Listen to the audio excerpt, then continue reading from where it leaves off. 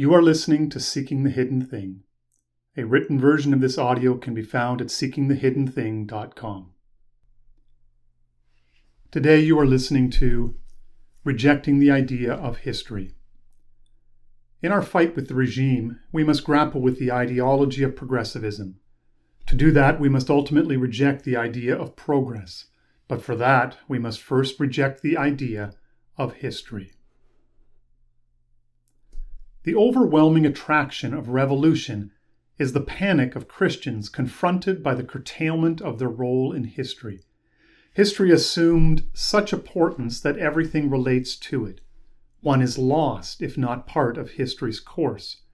The answer, therefore, is to plunge into revolutionary action because it alone is certain to make history.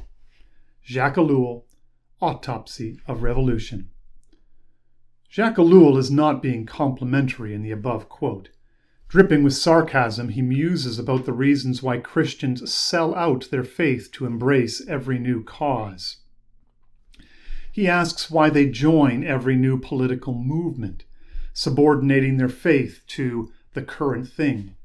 Many Christians want to be seen as being on the right side of history.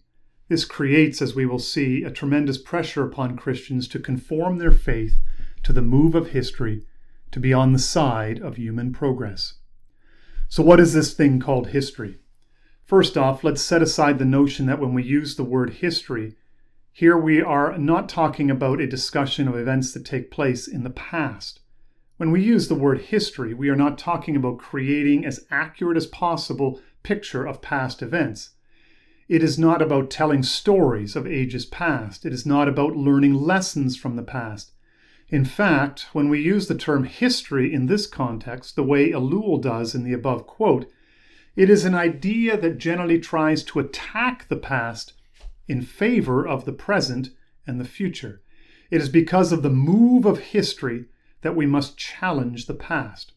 So what is history if it isn't all about the past?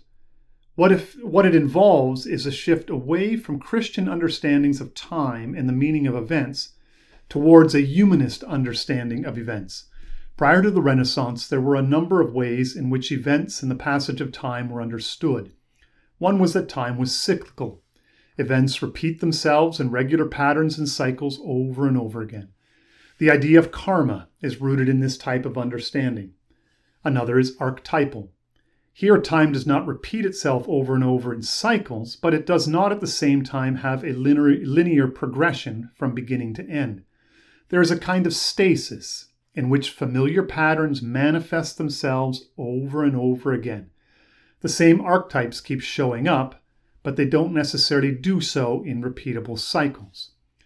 The biblical idea of time, on the other hand, is archetypal, in that patterns keep emerging over and over again, but they happen within a larger superstructure of God's actions. Human beings are there and are integral to the story, but in the larger framework, God is the primary actor. God creates, God sets about the order of creation. When human beings transgress the boundaries set up by God, it is about the judgment of God. It is also about the promise of God.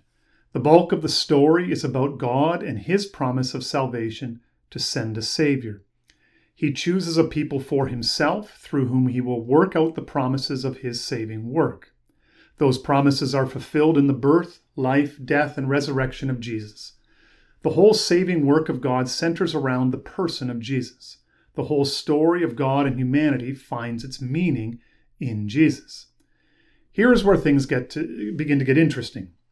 While Jesus is the focal point of God's action in the world, his time on earth is not the end of the story. The common expectation was that when the Messiah came, he would bring the day of judgment and the full restoration of God's people, the Israelites. But this is not what happened. While God's saving work was completed in Christ, we live in a time in which the saving work is not yet fully revealed. Why not? This gives an opportunity for as many as possible to repent and believe and be included in God's saving work in Jesus. Jesus will come again in a final day of judgment to fully reveal the glory of God's salvation work. The whole structure is, in a sense, a static architecture that overlays all other events. All events should be understood as they relate to Christ. In Christ, not only are all of God's promises fulfilled, so too are all the archetypes of salvation taken up and fulfilled within him. Jesus is Noah, Abraham, Joseph, Moses, David, Elijah, and more. He is Savior, King, Priest, Prophet, Lawgiver, and more. We live in this intermediate time where salvation is complete in Christ, but not yet fully revealed. At first, there was an expectation that Jesus was going to come back very soon, so soon that Paul was telling the churches that it may be best not to get married at all, for example. As time went by, the belief in the second coming of Christ remained quite strong until about the year 1000. There was a great expectation among many that he would return then, but he didn't. The power of the idea of the second coming began to wane. While it remained and still remains a big part of Orthodox teaching, many began to live and act and think as if Christ was not actually going to come back. Or if he was, fewer and fewer people expected it to happen anytime soon. This shift opened up a new possibility, one that puts humanity at the center of events. It was ushered in with fine-sounding language, with much emphasis on man's divine image-bearing, but the shift was clear. Increasingly, in the European context, mankind was becoming the center of all that was happening. Humanism was upon us. This coincided with a great explosion of learning and culture. People did great things. They explored new ideas. They circumvented the globe. They expanded the arts. Human skill was on display everywhere. They built great buildings. Yes, the Christian faith still informed much of the language, images, and ideas.